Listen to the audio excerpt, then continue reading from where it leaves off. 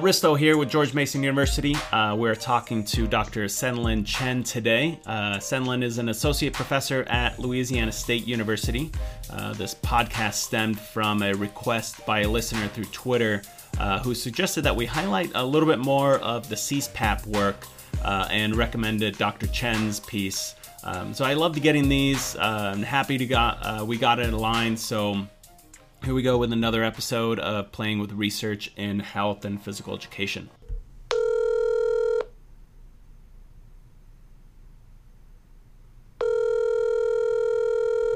That is a dial tone. You have not heard that dial tone on this podcast before because typically I do this in other formats. Today, we had a lot of technical difficulties. I didn't want to waste Sen-Lin's time, so we did this over phone, and I do apologize about the audio quality, but the content's still there, and I need to call the IT department here to figure this out. But let's get on with it, and thank you for your understanding. So we're here with Dr. Sen-Lin Chen from LSU, and we're here to discuss his article, which is titled Toward Active Living, Comprehensive School Physical Activity Program Research and Implications. It was published in 2017 in Quest. So welcome to the podcast, and thanks for taking the time to chat about your paper. Oh, you're welcome, Risto. Thanks for the invite, and hi, listeners. It's my full pleasure to be here using such a creative and modern way to talk about research. This is my first time doing an interview like this. So again, happy to be here. First and foremost, I would like to acknowledge my co-author, Dr. Xiangli Gu, for her contribution to the paper. Xiangli was an assistant professor at the University of North Texas at the time of conducting this review, and she recently moved to the University of Texas at Arlington. I also would like to take this opportunity to acknowledge my senior doctor student who is not a co-author of the paper, Yang Liu, who helped me search the literature during the early stage. And the paper was published first online in Quest back in 2017. It didn't come out in print until last year, 2018. Awesome. Thanks for that. So the paper you published is a review of literature of CSPAP, which stands for Comprehensive School Physical Activity Program. And I think reviews are great resources to provide just an overall understanding of what we know so far, and they help us guide in knowing kind of where to go with future research. Now, before we get into what we know, let's just cover the basics. Can you explain what CSPAP is and where this term came from? Definitely, yeah. CSPAP stands for Comprehensive School Physical Activity Program. The acronym actually was proposed by the CDC in 2013 in conjunction with Shape America. As the name suggests, CSPAP involves schools as the hub for promoting physical activity in youth. CSPAP begins with C, which stands for comprehensive, meaning the approach is not singular or taking place in one particular setting alone, but it requires multiple ecological levels of influence across multiple settings and even components in coordination. And the main goal of CSPAP is for school-aged kids to achieve a minimum of 60 minutes of NVPA per day, in addition to a number of other educational outcomes or goals such as knowledge, skills, confidence needed for lifetime physical activity participation. This comprehensive approach is very important because, as you all know, behavior change is very, very difficult, and which is also subject to influences from a variety of different environmental factors. Okay, so why did you choose to do this review now? Why is it important now? We had a couple of rationales, and the first and the most, I will call it, direct rationale, in fact, is not written in the paper actually, The paper was an outcome of our lit review for a grant proposal. Back in 2016, we submitted to the National Institutes of Health. And at the time, we did a pretty thorough job in reviewing and also understanding the literature. And therefore, methodologically, we followed a systematic protocol to search, identify, screen, and also summarize the articles. And so therefore, we had the articles extracted in Excel along with a annotated bibliography. And, to a point, the more we wrestled with the literature, the more needed we thought, hey, Xiangli, let's write it up and send it out for peer review. And that was the first rationale, which was pretty practical, coming out of literature review for a grant proposal. And the second rationale was actually pretty theoretical. And, CSPAP is such a important and timely topic. And Heather Irwin et al. Published a very nice review paper on CSPAP, also in Quest in 2013. But since then, there had been a number of additional papers coming out to talk about new progress made in the field. And then afterwards, Xiangli and I, touched base and decided to publish the review paper to fill the gap in the literature. Yeah, so those are the two rationales we had. So it seems like a very great situation coming out of a grant proposal to then also get a publication out of that at the same time. So, so your purpose was to examine the literature on CSPAP and understand the status of research studies and other scholarly work, and that kind of points out directions for future research and practice. Can you explain briefly what you did in the review? Long story short, we did a pretty extensive lit review, in hopes of understanding the status of existing scholarship on CSPAP. And back then we had a few general questions driving our action. And the first question we had was, hey, what's the theoretical foundation of CSPAP? Why is CSPAP, and why is CSPAP becoming such a big deal? And we really wanted to get to the foundation of it. And number two was, does CSPAP actually work? And to what extent does it work? In terms of changing physical activity behavior, and also in terms of its influence on other relevant outcome variables. And then number three, we were wondering, where does PE or the physical educator stand within the CSPAP model? And lastly, the fourth question was, if somebody was going to implement a CSPAP program in their school, how do they implement the program successfully? Excuse me. And what can we do to train teachers, during teacher education phase? And then what are some things we can do during the in-service stage when the teachers are already on their jobs?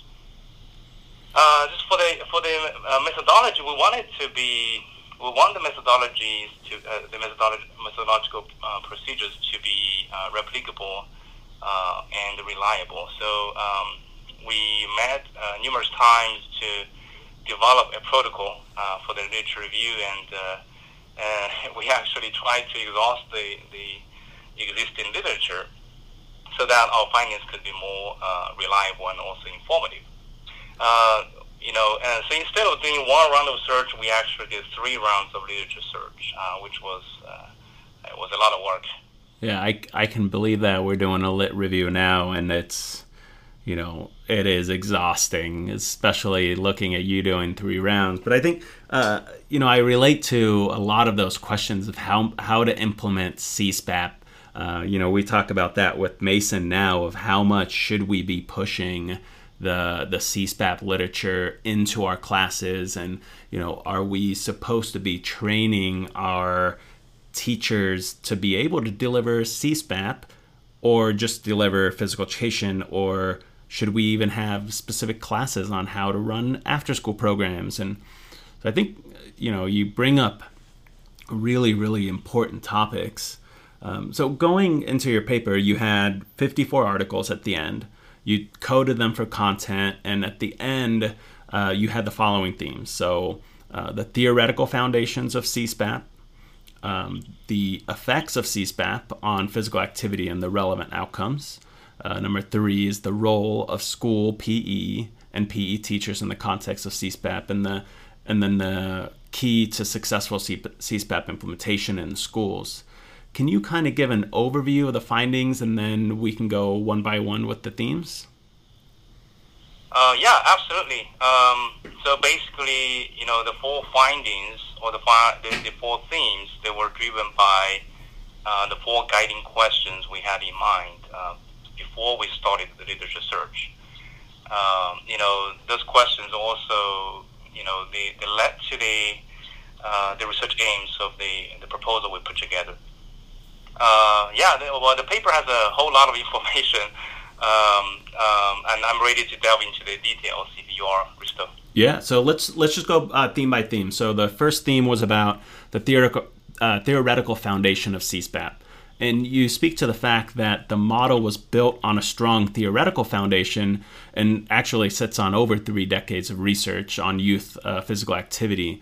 And then you bring up the fact that it's just setting the components into a school doesn't mean that the model works. You can't just plop it in and magic happens.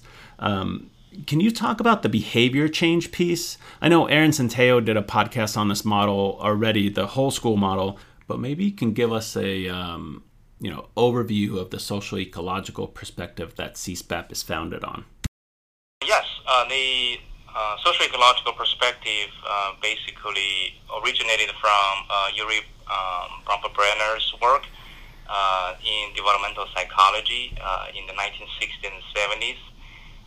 And I first learned this content, this model, this perspective from program evaluation class taught by my former mentor, Dr. Ang Chen, and also an educational psychology course I took back in 2009, 2010-ish during my doctoral study at UNC Greensboro. And the original model has been adapted into numerous applied fields, including physical activity, health promotion. And the model basically elaborates on, how different layers of environments would work individually and also collectively to influence and change human behaviors. And I'm sure Erin has done a thorough job, articulating this model, just based upon my knowledge of her. She always does very good work, and so I won't repeat her points here.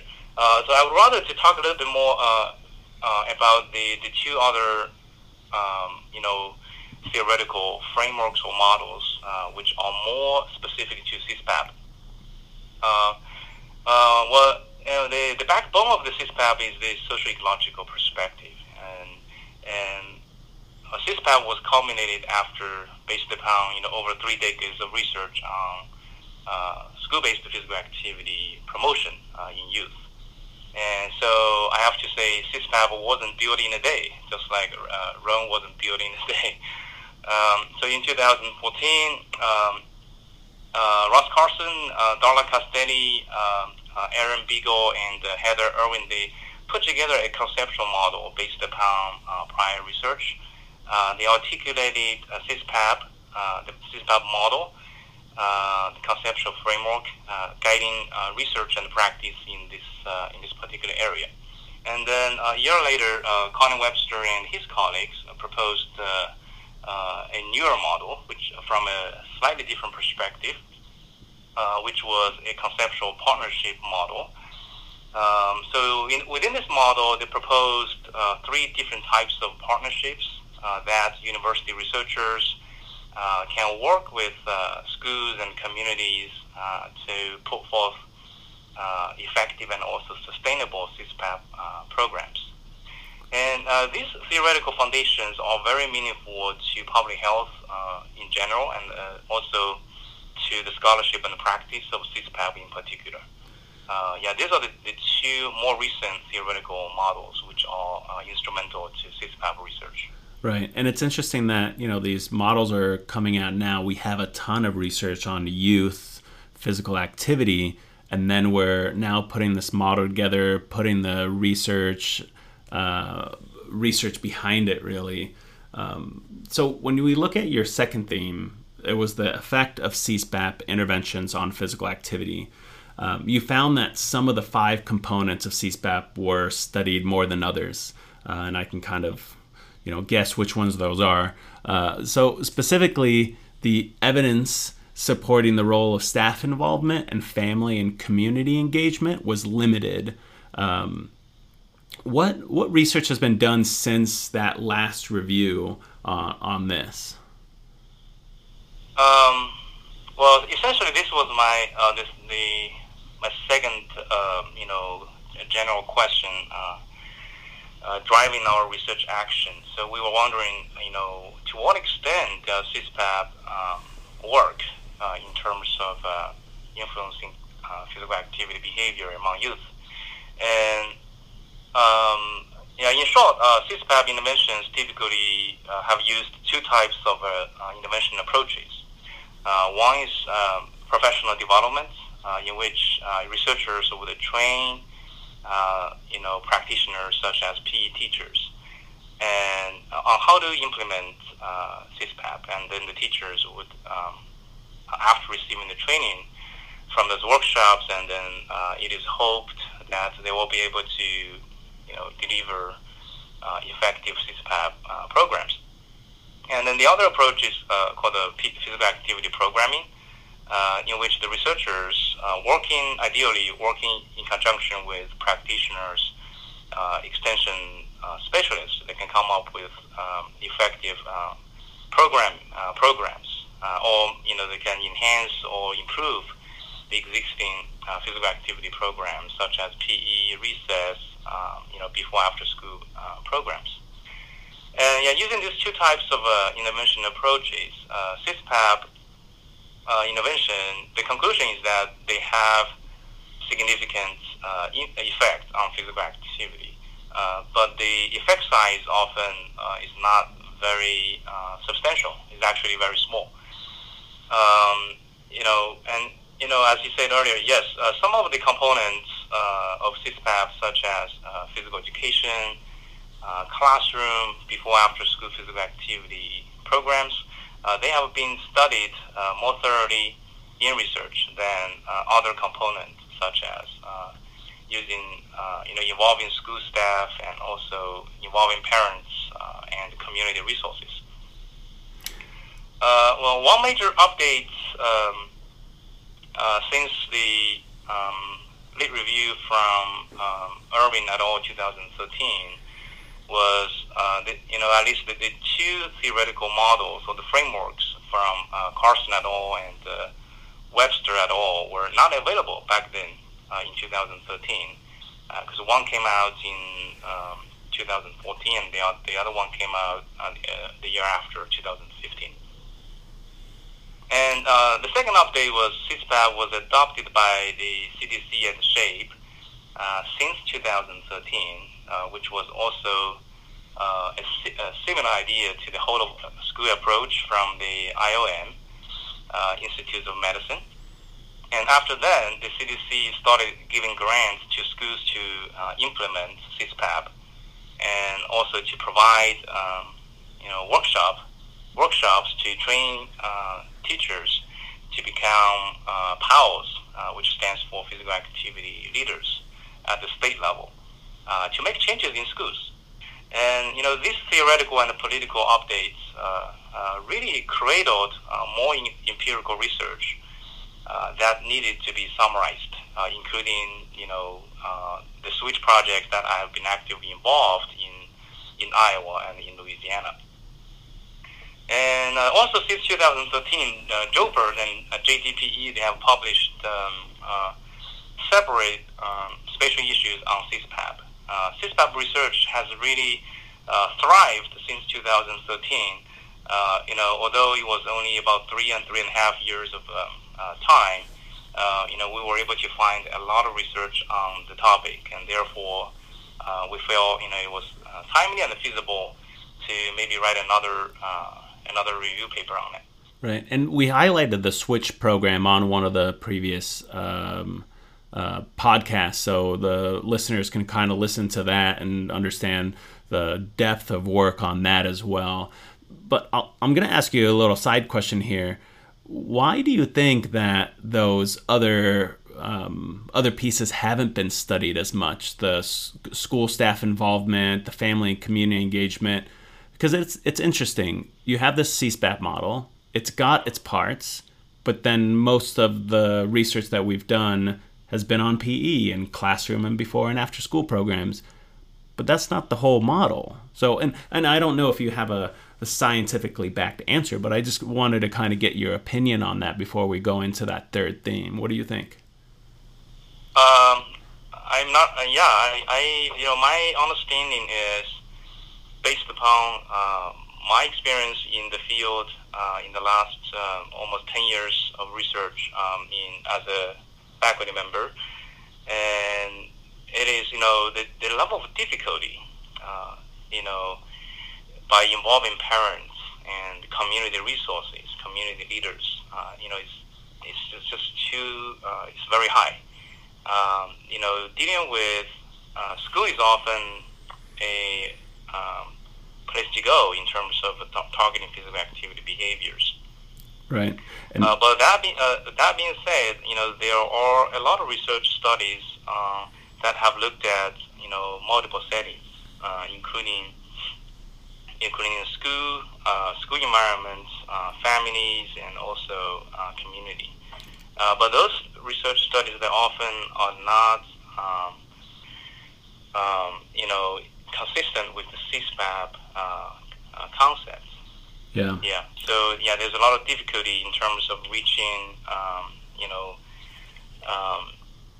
gatekeepers or agents of changes across multiple settings. Yeah, and absolutely. Typically, researchers would use school as the primary setting to try to reach parents and community leaders, and that's something our Switch projects have been doing, which is to really try to target all of the ecological levels of the socio-ecological perspective, the model. Yeah. Trying to influence the kids' physical activity, screen time, and also their dietary behaviors. Right, and there is such a big component. That family community component is huge, but hopefully there will be a lot more research in that area going forward. I know that we tried to add a parental aspect into our Reach after school program, and out of 80 parents, we got 6 questionnaires back, and after every single way of trying to connect with them, it just wasn't happening. And that might be a testament to how busy parents are these days, trying to work and keep up. So, but let's get into that third theme. So we talked about the effects of the interventions on other outcomes. What are some other factors that research has looked at with the CSPAP? Well, this was actually another update since the 2013 review from Irwin et al. Researchers started to look at a few other factors or variables, such as enjoyment of physical activity, health-related physical fitness, classroom behaviors, and step counts. And Tim Berceau and his crew at Utah did a few studies on these variables. I wasn't able to identify a whole lot of scholarship in this area. Looking at the effects of CSPAP on relevant variables other than physical activity, and they found significant pre to post changes. But I think more research in this area is needed. Looking at these and also other factors related to physical activity. Yeah, and I know it's a hot topic, so it might be that people are currently doing that research right now, and you'll do another review in a few years. So, so the fourth theme that was the role of school physical education and the PE teacher in CSPAP. And I know Shape America has focused on the PE being the center of the CSPAP model in their kind of approach.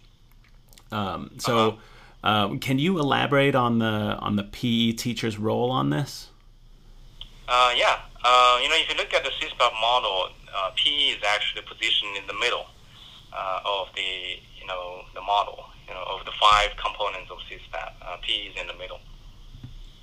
And within the school environment, PE and the PE teacher or the physical educator is believed to be best positioned to lead CSPAP planning and implementation.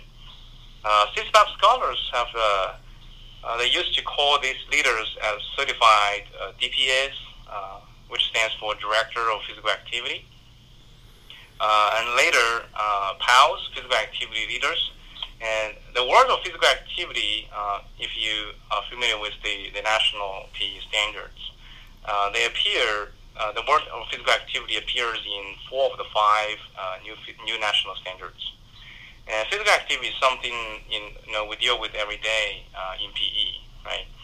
And Wei Yun Chen and her colleagues at Michigan, they did a study that looked at the PE teachers' instructional behaviors, and a breakdown, I think, 8 different elements of the instructional behaviors.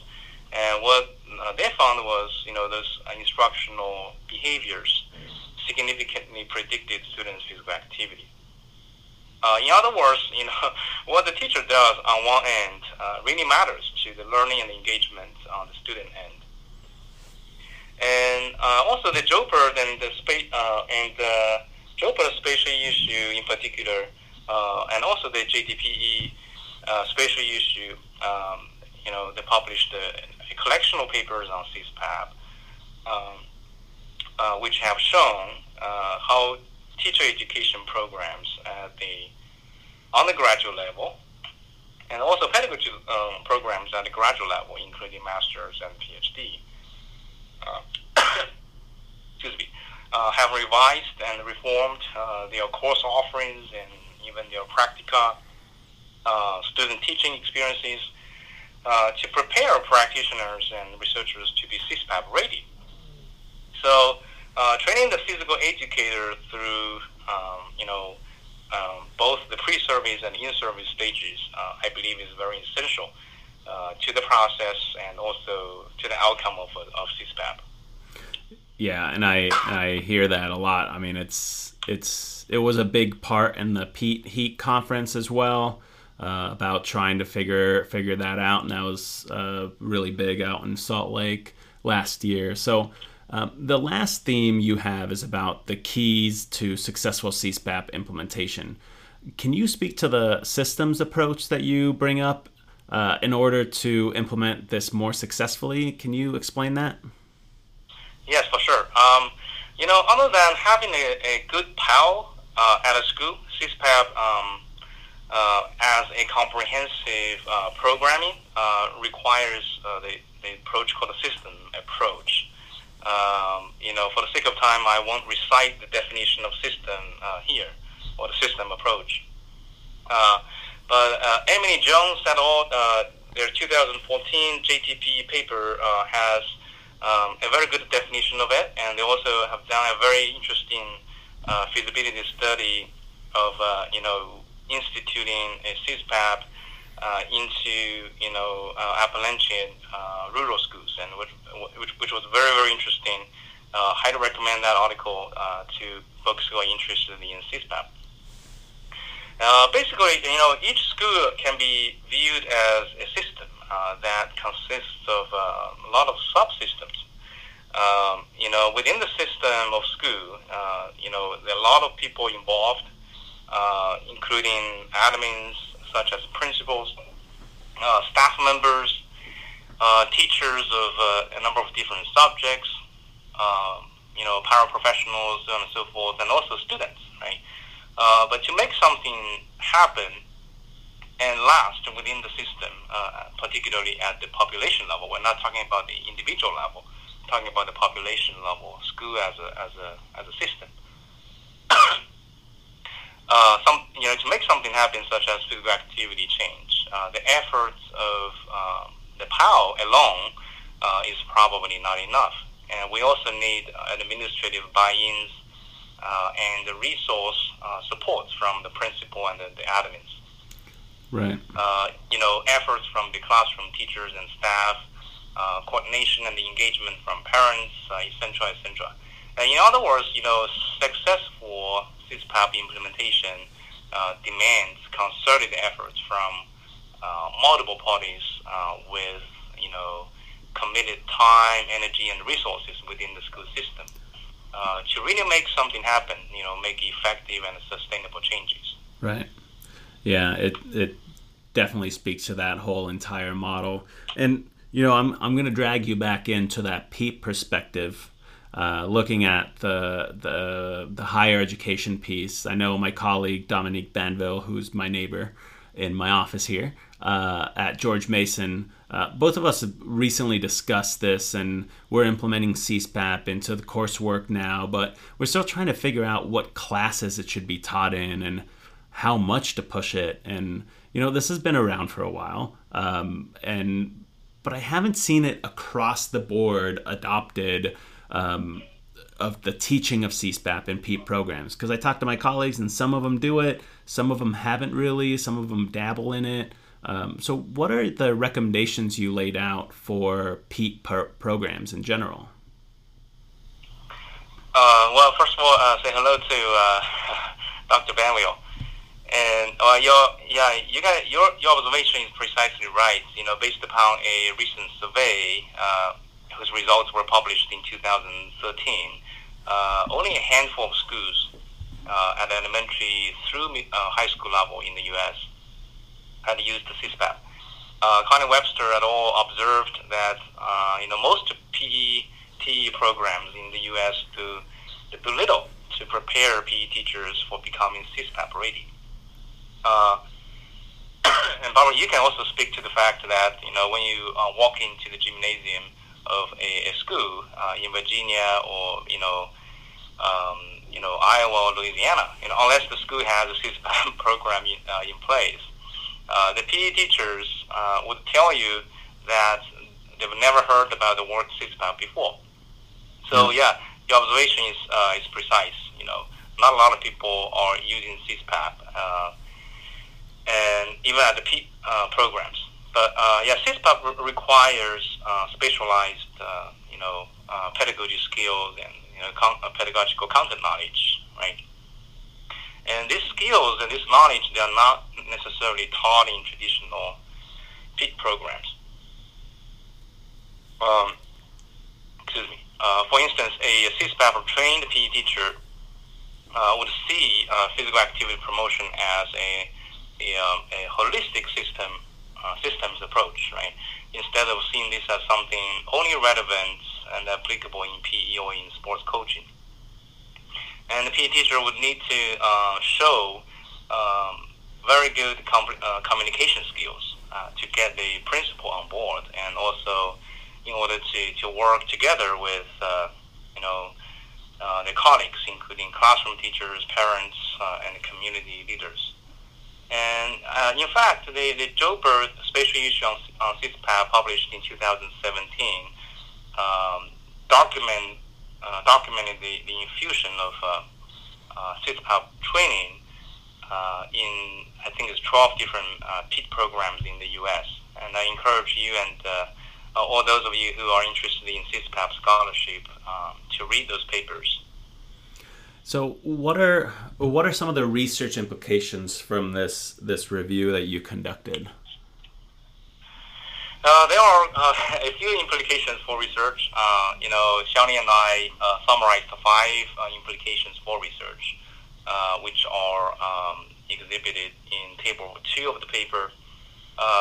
Four CISPAP implementations with all 5 components in place are very rare. In particular, as we talked about earlier, involving the other 2 components, including staff involvement and family community engagements, very rare. And we are curious how this implementation of 4 CISPAP models on physical activity behavior. And certainly this kind of research would require larger scale interventions, ideally RCTs or clustered RCTs, which also typically require sizable research funding and resources. And the second main implication for research of this paper is the implementation process of a CISPAP deserving further research investigation.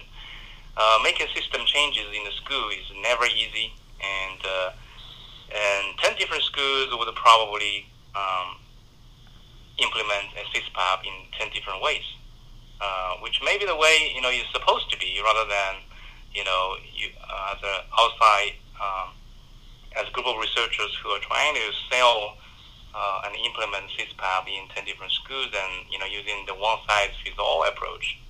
They may be faced with a lot of resistance and difficulties. So how to motivate and continue to motivate those who are involved in the process at different schools in order to successfully and smoothly implement CISPAP often require a lot of tailored strategies. So a lot of research can in this area. I'm excited to see more research in this area. And the third main research implication is more PED focused. As more and more PED programs are addressing youth physical activity, and gradually, increasingly more PED programs are actually infusing CISPAP into their programs. We think it'll be very interesting to see more research on how PED programs across the country would make changes or make reforms, and therefore shift the pathway towards training high quality PE teachers and make impact on students' learning. Those are the 3 major implications I think from based upon our review. Well, maybe you have one research participant as George Mason University as we embark on adding CISPAP, and that's right. The more I'm talking to you, I'm thinking, maybe we should make a whole entire class on CISPAP just to teach them how to talk to the principal, how to prepare, how to make all of these pieces, because it does seem like it can't be peppered in, and it's got to be a bigger implication. So what about the practical implications? So obvious answer, I guess, would just be to just get high quality physical education, get all teachers to be CISPAP experts and the PEEP programs aboard. But, how do we take this? That's 3 huge steps in quality PE, getting all the teachers to adopt it and getting the PEEP programs aboard. How do we do that?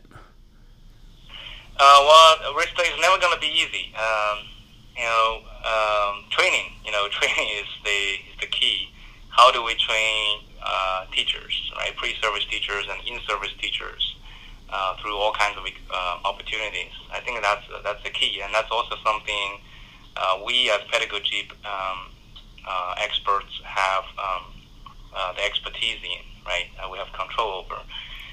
So in our paper, we summarized 3 practical implications. And so in terms of the pre-service training, Dr. Mike Metzler et al. Published 2 separate papers in 2013 in Joubert.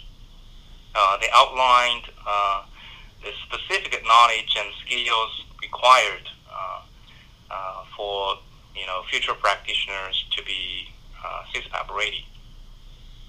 And also, as I said before, a few PEEP programs, including George Mason, also have pioneered the infusion of CSPAP training for teacher education. And, we would like to see more and more pre-service PE teachers receiving such training before they even taking on their first job in schools. So, the practical implication of this paper is, good CSPAP implementation requires very well-trained CSPAP practitioners. And, this action is to take start during PEAT stage, or pre-service stage. Yeah. And then the other practical implication is that, we should encourage those PE teachers who are currently teaching in schools to receive some additional professional development, which are specific to CSPAP training. And, as a matter of fact, such training they are available at, state and national conventions of SHAPE, or the former AFERT, right? And also through some state, CDC, or public health departments. They often provide grants for, schools to institute CSPAP, and they also provide the PAL training, for people to get certified to, make those things happen in schools. Right. So it kind of seems like we have some work to do on the research end, as well as the practical application by the PEAT programs. I want to thank you for your time and all the work on synthesizing all this research. I know it's not easy. It's not a fast process. So I appreciate you putting this in a concise place for people to access. Can you let people know where they can find more information on current work you're doing, or any social media or anything like that? Sure. I enjoyed the process, and thanks for inviting me, and to introduce to me this great opportunity to interact with our researchers and practitioners in the field in this podcast. I really like the title of this podcast, Playing with Research in Health and Physical Education, and it's a sensational idea. I should start to use social media to promote my scholarship. I do use Facebook and Instagram, but those are just for personal use and leisure. And I have a ResearchGate account and also a Google Scholar account. Although I do need to do a better job in updating my latest progress and all that. But I do send my latest CV to our staff here at LSU, and she would always update my CV on the LSU website. So those of you who are interested in the kind of work we are doing here at LSU, feel free to email me, or go to our website and take on the latest pulse of research activities that are happening here at LSU. So otherwise, as always, I enjoy networking with folks at conferences such as AERA and SHAPE, and I will be attending both conventions this year. And I look forward to meeting everybody in Toronto and Tampa. Awesome. Thank you. And I got roped into Twitter this summer, so it's never too late, Sen-Lin. You can start right now. It's a beautiful world out there. So, all right, man. Thank you so much for your time. We're going to link to the article in the notes section, and that's all we have for you on this one. And thanks for listening. Thanks a lot, Risto. Thanks, everybody.